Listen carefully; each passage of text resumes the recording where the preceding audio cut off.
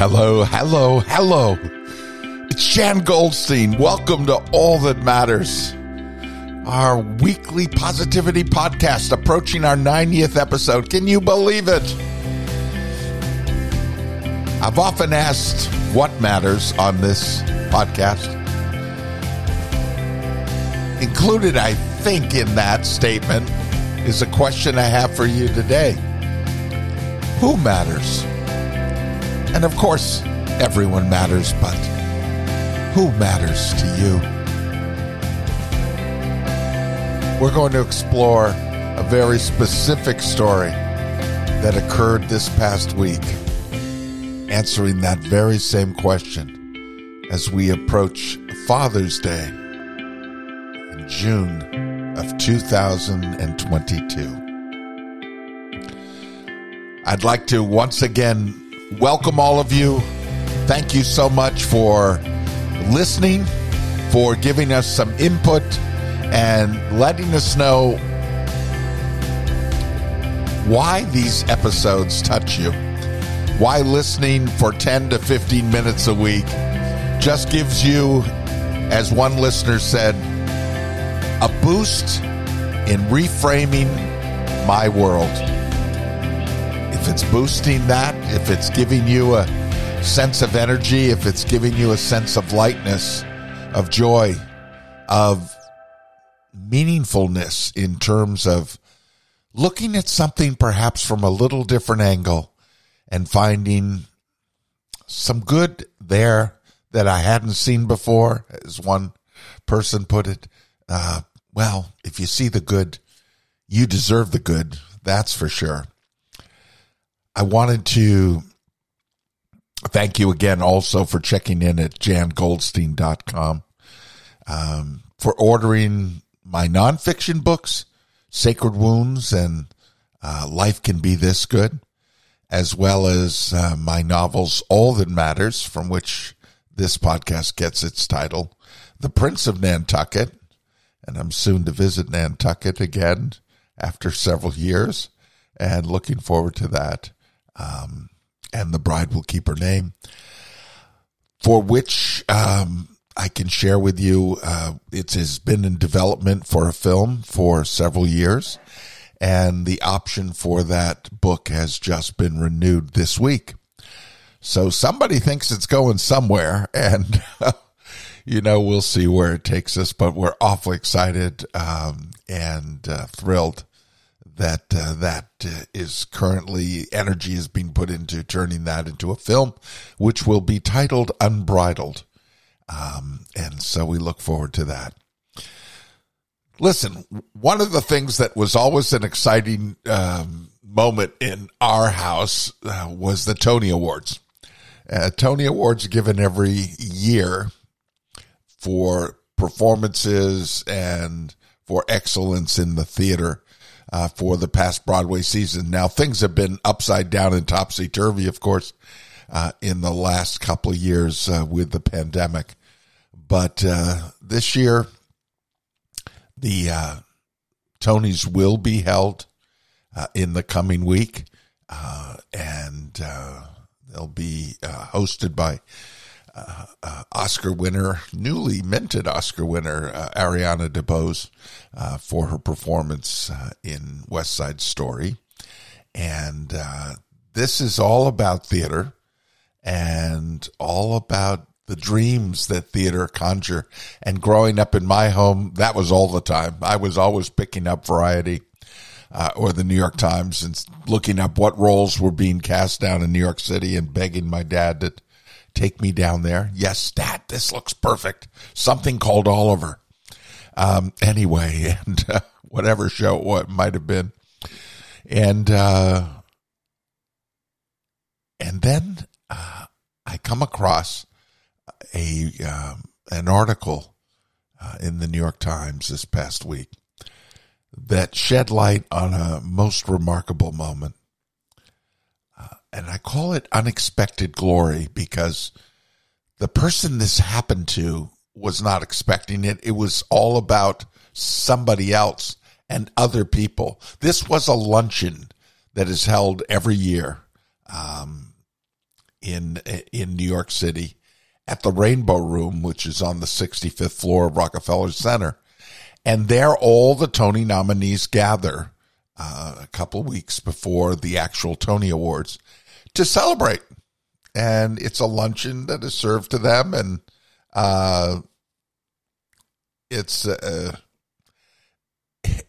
kind of moment, I guess, that they do that for the Oscars as well, where you just get to marinate, I think, a little bit, enjoy each other, sort of pinch each other. We were each nominated, whatever, and just bask in that, in the joy of that, of being nominated, of being recognized. And everyone wants to be recognized in some form in your life.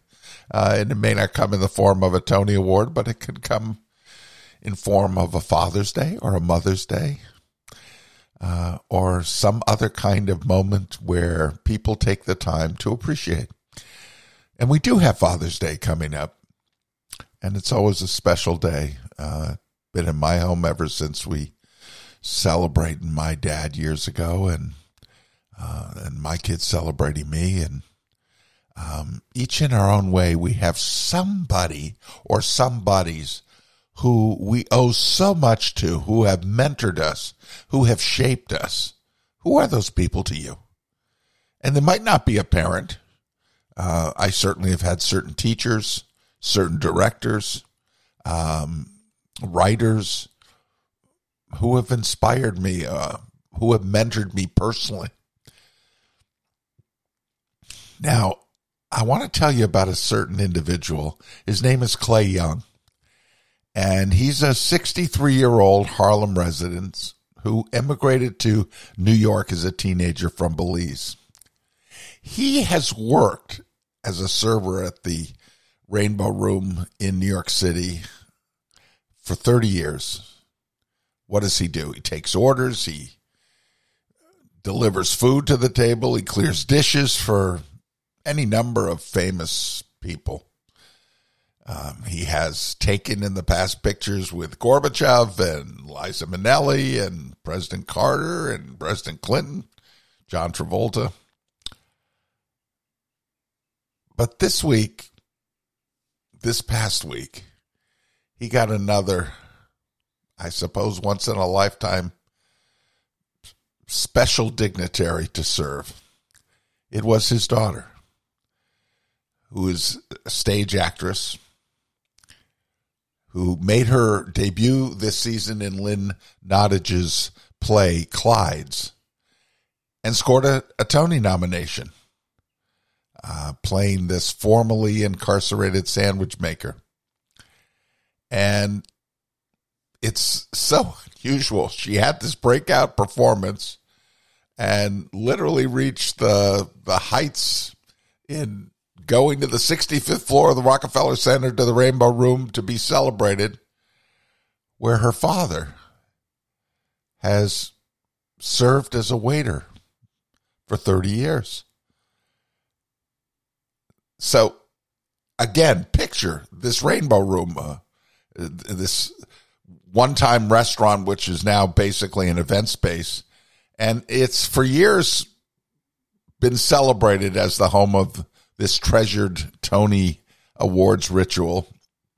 And this is a nominees-only luncheon, actors, writers, directors, designers, and they share a meal, they get a plaque, they bask in the shared glory. And there, among these honorees, is this waiter's daughter, Carrie Young. And there she is, dressed in a necklace borrowed from her mom, walking around this room in her dark blue pants and her white shirt and her dark blue vest. And there she is with her dad, Clay Young, making sure everyone had what they needed in his role as waiter and server there. And when the gentleman who helped preside over the ceremonies, chairman of the American Theater Award, got up to list the names of the honorees, he paused at her name. And he noted that her father was present. just so happened her father's present. He was picking up a Diet Coke for one of the nominees. That he had worked there for years. This gentleman, Emilio Sosa, shared with the gathering there. And in saying that, in pointing out that her father was there working the room, had been working these Tony luncheons for 30 years, and now his little girl had been nominated, the celebrants rose to their feet. He says, quote, the whole room just lost it to see her coming full circle from a little girl watching him serve, and he had worked this luncheon for years. That having his daughter be a nominee was just one of those once-in-a-lifetime moments. There wasn't a dry eye in the room. And that included his daughter, Kara, who as a little girl on these special occasions had come to the Rainbow Room with her dad, taking in the sweeping views, dancing with him as a little girl on the rotating floor. She said, I know that job of my dad's has put food on our table and has given us a really beautiful life. But he's such an honorable man. And for him to get a standing ovation was the most unexpected moment ever. For his part, Clay Young, he'd been serving chicken and arranging coffee cups at the luncheon, turned around stunned at the reaction. Oh my goodness, he said later. I had to pause for a second. I looked at her. She looked at me. It was riveting. I could not say anything but gratitude, and there were silent tears of joy coming down my face. This Sosa, who was hosting as MC this event, who's involved with the theater community, he is a costume designer who immigrated himself to New York from the Dominican Republic, and whose parents were janitors and factory workers, said he recognized the emotional power of the moment as soon as he got the connection between father and daughter in the room. He said, quote, a lot of times when young people say they want to be artists, the first thing they get is pushback about how they're going to earn a living. So the pride in this man's eyes really touched me, and I could not let that moment pass. The playwright Lynn Nottage, looking on, said, all I can say, it was an incredible, beautiful, magical moment. It felt significant that his hard work led to her being celebrated in that very room. You know, as a nominee, you don't get to bring guests to this luncheon, but Kara Young was especially happy to have her dad there, even serving the table where she was seated. Quote, the minute I got there, I started introducing my father to people. It was like, that's my dad. My dad works here. I felt like my father's daughter in the room. She later posted on Instagram, today was the luncheon for the Tonys at the Rainbow Room. My dad has worked at the Rainbow Room for 30 years. Today he worked the Tonys luncheon for the umpteenth time. This time he took care of me. Thank you, Emilio Sosa, for acknowledging my father today. He got a standing ovation from the entire room, and it really was the most magical moment for both of us. Magical moments like that don't come every day, but when they come, they must be treasured. How special that this father and this daughter got to share this moment. It was unexpected glory. Who are the people who show up for you? And how do we get to thank them?